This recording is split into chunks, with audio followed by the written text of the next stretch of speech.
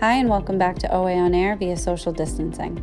This week, the Biden-Harris team announced that the communications team at the White House will be comprised entirely of women.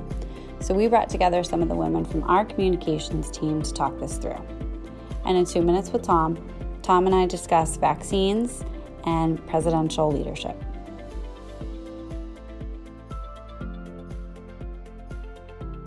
In light of the Biden-Harris transition team naming an all-female communications team for the White House, we have pulled together some of our female communications team here at 7-Letter O'Neill & Associates.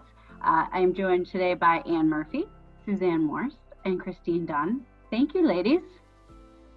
Thanks for having us. Absolutely. Thanks for being on. So this is exciting. I think it's certainly an indication of the times that we're living in, an indication of the progressive thinking of the Biden-Harris team, looking sort of outside of the proverbial box, so to speak. But the communications team is one of the most visible teams in any White House. It being led and fully staffed by women is pretty impressive. Kudos to all of them who have been appointed and announced. It's quite an honor. But what does it mean now, right? So there's a significance in terms of, but they also have a very big job ahead of them, perhaps more so than any other communications team before, that they have to put back the pieces that the Trump communications team and administration has essentially unraveled in terms of trusting of the press, freedom of the press, transparency. It's a long list. Yeah, so I think it's worth thinking, going through a little bit who was named. Jen Psaki, Kate Bedingfield, Pili Tovar, Karine Jean-Pierre, Simone Sanders, Ashley Etienne, and Elizabeth Alexander. And in particular, I wanted to go through them because there's a lot of intersectionality in there too. Among they're all women, but 3 of them are women of color, 2 African Americans, and Pili Tovar is a Latina, and 2 of them are also lesbians. So I think what's really going to be important with this group is how much their kind of intersectional identities inform their work. I have a feeling that they are really going to make sure that not only are women's voices and marginalized communities' voices central, elevated, but central to the decision making of this administration. And I think that's something to be applauded. Well, I also think that there have been many other women on other White House communication staffs, including, sure. Right. But I think what made this interesting is that the Biden-Harris team sought to highlight this fact in this announcement, to make it really clear it's a priority to elevate women and what Suzanne said, and the intersectionality of this group. But to me, it makes me a little nervous too, because they're really putting them out there. And that it doesn't matter. Once that honeymoon is over, they have a tremendously difficult job to do. They have a tremendously difficult responsibility too. So I think it's great in one way, but I have a little fear factor going on myself. Yes, and to your point, I think you raise a good point. We should mention that President Trump, his last 2 front-facing press secretaries have been women. So, and Kayleigh McEnerney came out with a bit of a vengeance this week after it was announced, saying, this is not the first time, pointed to the Trump team being all women when in fact it's not, but a lot of the senior level communications folks on the Trump communications team are women. But to be the spokesperson for an agency and administration is a big job. It can be very highly scrutinized, as many of us know. And a lot of trust gets put in that person. And I am not mitigating that, oh my goodness, it's a woman. It's more just like, yes, of course it's a woman. Yeah, but I don't think it's only just the fact that they announced an all-women communications team. I mean, I think what's very significant is that soup to nuts, Biden and Harris have installed women at all ends of their administration. So it's really the fact that it's the first time that all of their top aides are tasked with speaking on behalf of the administration, but also helping to shape the messages that inform that. Yeah. And I think that that's the key point that people keep missing. They keep looking at the fact that the voice boxes are all going to be all women, but take a look at what's behind all of that. I mean, Janet Yellen is Treasury Secretary, right? Princeton University labor economist Cecilia Rouse is being proposed as the chair of the Council of Economic Advisors. I mean, they are installing women, and importantly, women of color across the administration, and, you know, and then allowing women to inform how that is delivered. And I think that that's the important nuance that, you know, I understand, you know, the Trump team has been pointing to the fact that they've included women in, but it's at all levels of the administration that they're interweaving it. And that's what's different. Well, and it's also worth pointing out that these, you also have now a woman vice president in Kamala Harris, and Jill Biden is, obviously she's a very important advisor to the president-elect in her own right, but she's going to be taking on her own kind of revolutionary role because she plans to continue to work. She plans to continue to teach as First Lady. So there really is a sea change in terms of how we view women in this kind of ultimate seat of power. And, you know, to some extent, it does speak to the importance of allyship. None of this would be happening without Joe Biden himself. And you know, he should get credit for that. Well, I also think that many of the women on the team are also mothers, working mothers, which also reflects all the challenges of women all over the country who's shouldering a lot of the burden of childcare, household duties, and trying to earn a living during the pandemic. They're representative of that too. Yeah, and Christine and Cayenne, you guys can speak to that yourselves. Right. Oh, wait, I just locked my child out of the room so that we can interruption. Ain't easy. You know, what I really loved about this team is the fact that they bring such deep experience.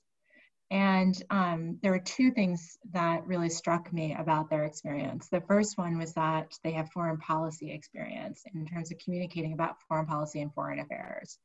And I think that the work that needs to be done on our country's behalf in terms of being able to communicate not just to the American public, but the global public is going to be a really important task for them moving forward. The other thing I really liked about their backgrounds was the fact that they just seem to have a respect for the media. And that's something we haven't seen for a long time. And, you know, we talk about the importance of the media and free speech and the role that the media plays in that, but it starts with respect.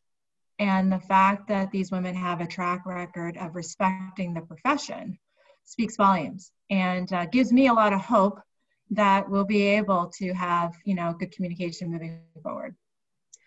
It makes me think about my time working for Governor Weldon Cellucci as a press aide back in the day, and the tremendous responsibility that they felt in dealing with the media every day. They knew it was not the media's responsibility to report on all the good things that you're doing. It's the media's responsibility to report on the facts and to get that message across. You had to work with them every day. It was a relationship. It was something that they respected the media and we respected their positions. So that's why it made it a really interesting place to work. And it also made me respect the both Weldon Cellucci, because they really did care about working with the press and giving them the facts, giving them answers to their questions, not making up things to just satisfy their own egos. Sorry about that. But you know, that's why it always galled me when I heard the you know, mentions of fake news and this and that. The facts are the facts. So it's like, if you don't like what the facts are, well, that's your problem. But I think there'll be a new respect definitely coming to this administration in this White House press office. And then I wonder, I mean, part of what I think is encouraging about this is people have so little understanding of what we do on our end of things. Because most people's interaction with a communications professional or a public relations professional is what they see from the White House. I mean, unless they maybe follow like Hollywood gossip and understand what the role of a publicist is, which is not very similar to the kind of work that we do.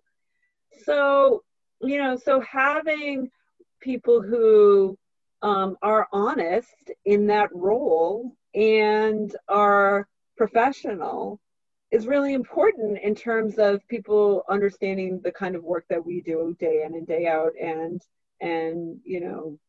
treating it with some level of respect that, we're an important part of the media ecosystem in the work that we do. And having people there in that White House communications role, I think, is helpful to help the public understand that. And how to use the different mediums effectively and appropriately. I mean, let's just think about how different Twitter is going to look when the president is not tweeting in anger or frustration regularly and frequently and very candidly.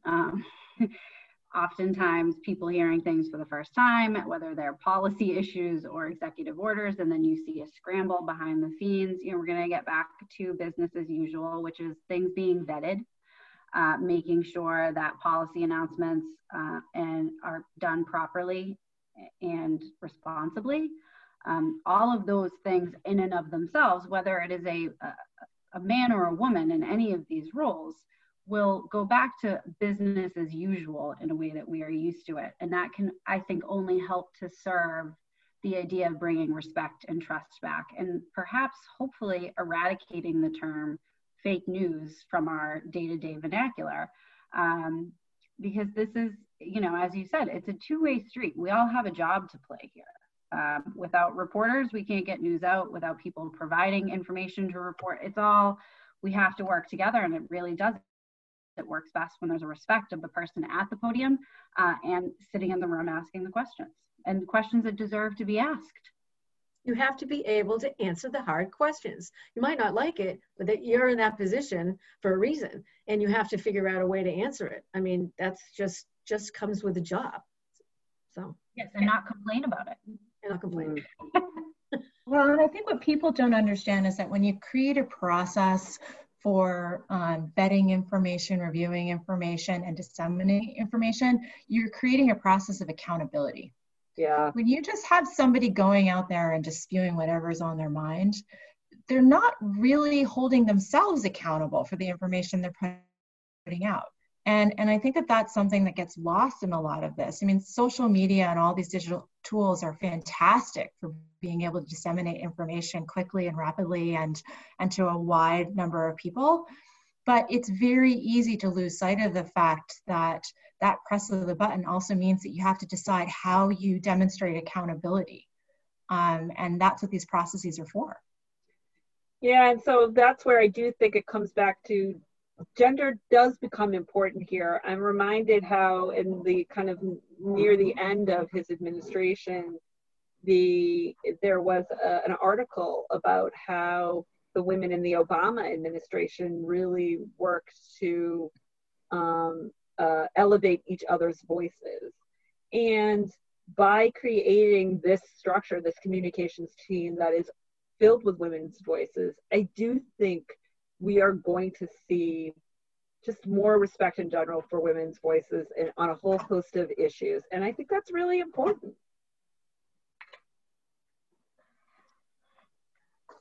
It also allows, one of the things that we've seen on debate stages with women is issues that have arisen in the past about a woman debating, pushing back, setting the record straight, being direct, not warm and fuzzy all the time. And the role of spokespeople, particularly the press secretary who has to get up at that podium every single day. And this is not just again, going back to what we've said before, this is not just Biden and Harris. This is every female press secretary that has stood at that podium has helped to break down those barriers. It's important for people to see women stand up for themselves, stand up for an administration, correct points, be strong in their convictions, as we continue to turn a very large ship of public perception about how a woman should behave. I think also, like, credibility doesn't matter if you're a woman or once you lose that credibility, then no one's going to believe you again. And that's what happened even with some of the women, frankly, who were spokespeople in the Trump administration. I'm sorry, yes, you can have a lot of women speaking for you, but if you lie to the media, they are going to not believe you the next time you say something. So, I mean, I'd like to think that women are more credible than men sometimes, but I do think that the credibility speaks to the reputation of the person speaking, and it's going to be taken very seriously moving forward. Well, and particularly because we know that this administration is going to, face its fair share of crises, right? It already is. We know that the first few months of the Biden-Harris administration is going to be dealing with the pandemic and the vaccine distribution, et cetera. So credibility becomes really important. But to Kayan's point, having women be addressing crises in very calm professional manners, I think just benefits all women in professional environments. Fingers crossed. Well, so Anne and Kayan in particular, you both have been spokespersons for government agencies. Do you have any advice that you would offer these 7 women? I think you have to rely on obviously you have your inherent gut instincts on what to do and do the right thing. And, you never lie to a reporter. You always have to be ready to help someone get to the right information. And if you can't get it right away, then you will get it later. But I also think it comes down to a matter of, you're a human being and you're a person. If you're trying to do the right thing and you're doing it with utmost respect to the other people too, I think you're going to be okay. But you also have to have a good support staff there. You don't do it alone. If you surround yourself with the right people who can help you out, I think then you're going to be okay. Yeah, I would agree. I think man or woman, it comes down to decency and respect. We all have a job to do. Reporters have to ask questions, and your job as a spokesperson is to answer the question however you see fit, I guess. You can't always answer a question honestly because of whether it's legal or privacy protections. There's a litany of things. I remember having conversations with reporters pretty regularly, and they would call, and the first thing they would say, like, I know you can't answer this, but I have to ask. I'm like, that's fine. You have a job to do. I have a job to do, which is to not give you that information, but I respect you picking up the phone and calling. Like, it's okay. I don't think you have to be a woman to benefit from that. I just think, Tom and I talked about this a couple of weeks ago in terms of Biden being the man of the moment that we need right now, which is civility and decency was on the ballot. And that's just what our country needs across the board. And whether you're in a communications position or any other position, just bringing it back to civil discussions, civil debates, and respect for one another throughout the process is going to, I think, go a really long way for everyone, citizens in our country included. That's the truth. So Christine, you've been on the other side. You've been in the media side. What would your advice be from that perspective?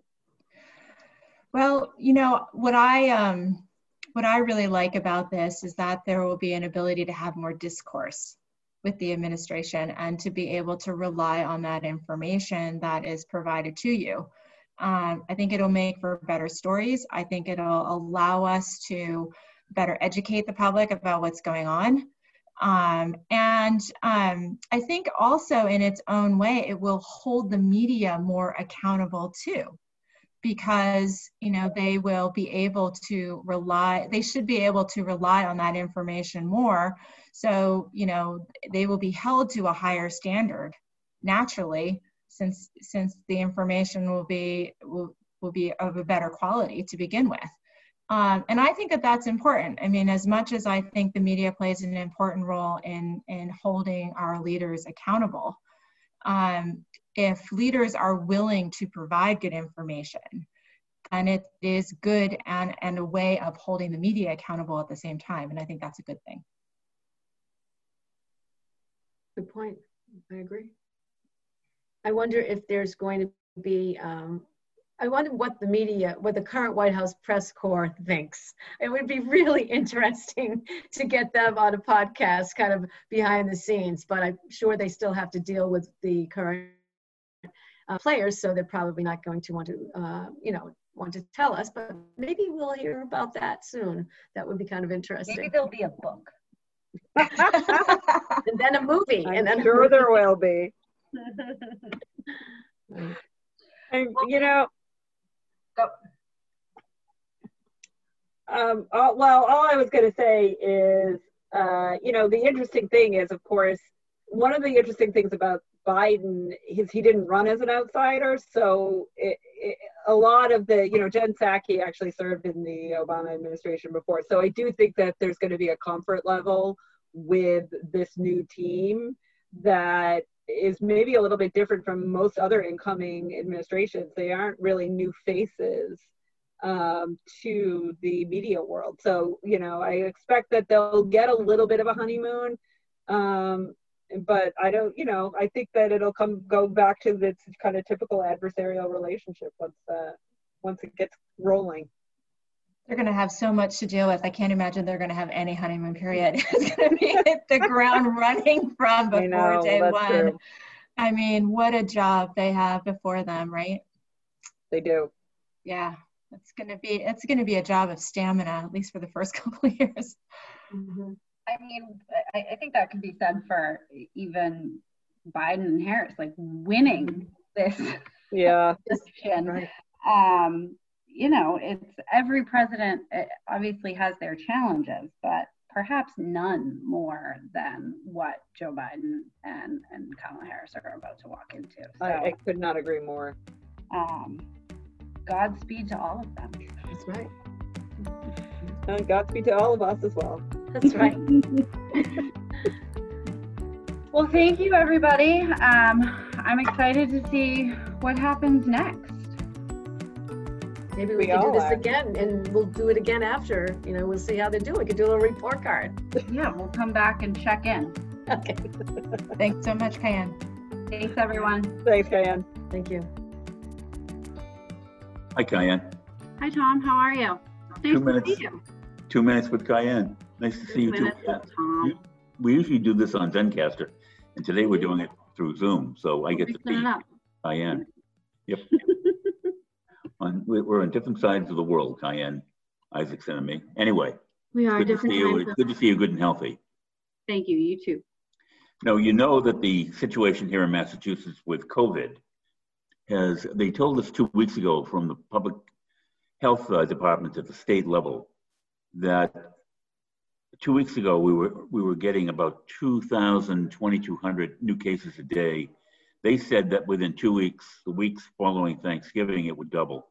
It has tripled. And they had said 2 weeks ago that it will be twice that number by Christmas time.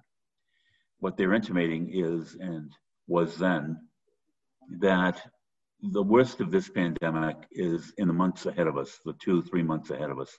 And it could be the worst experience from a public health perspective in the history of the United States.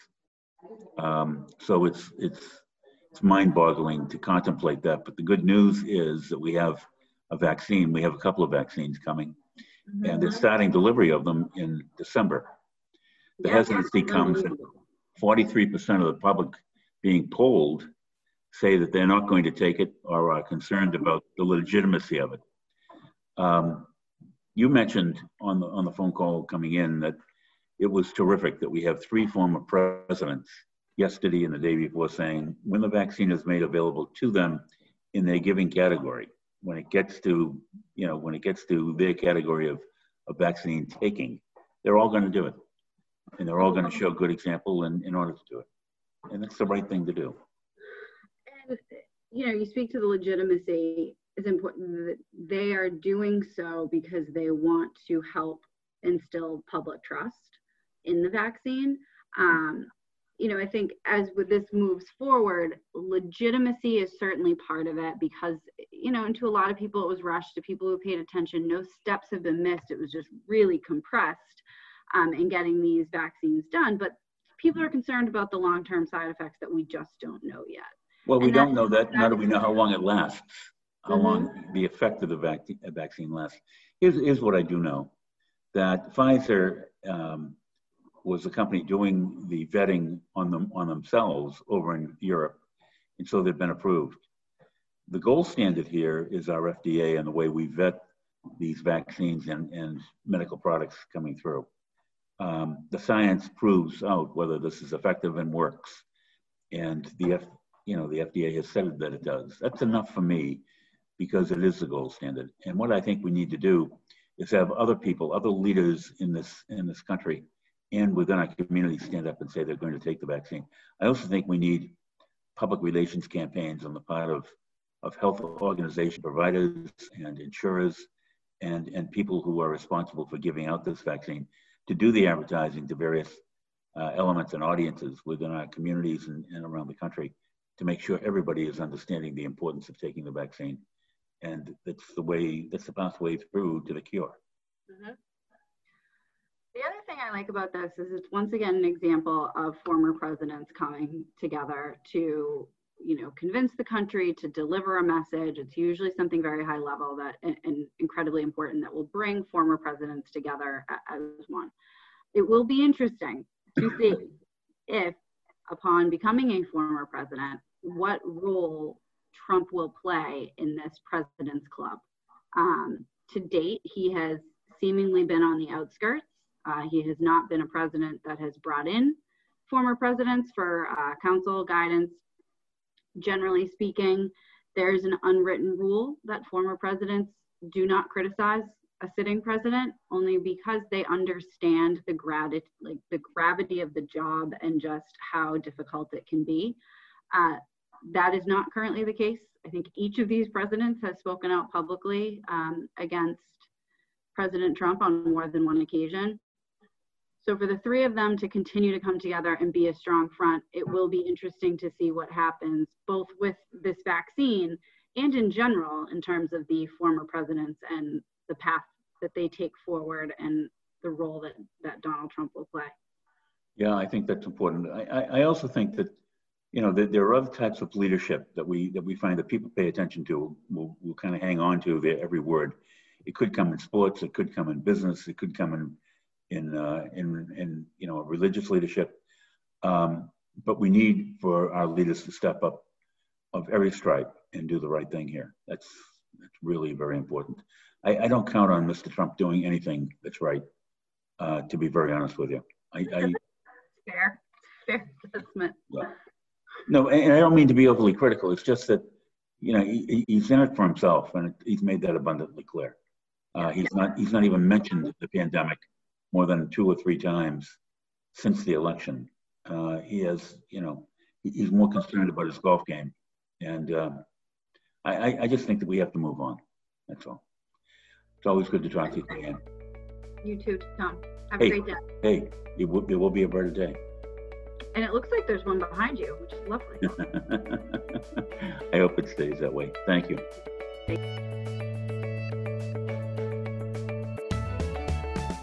That's it for this week's episode of OA On Air via social distancing. Thanks for tuning in. Talk to you next week.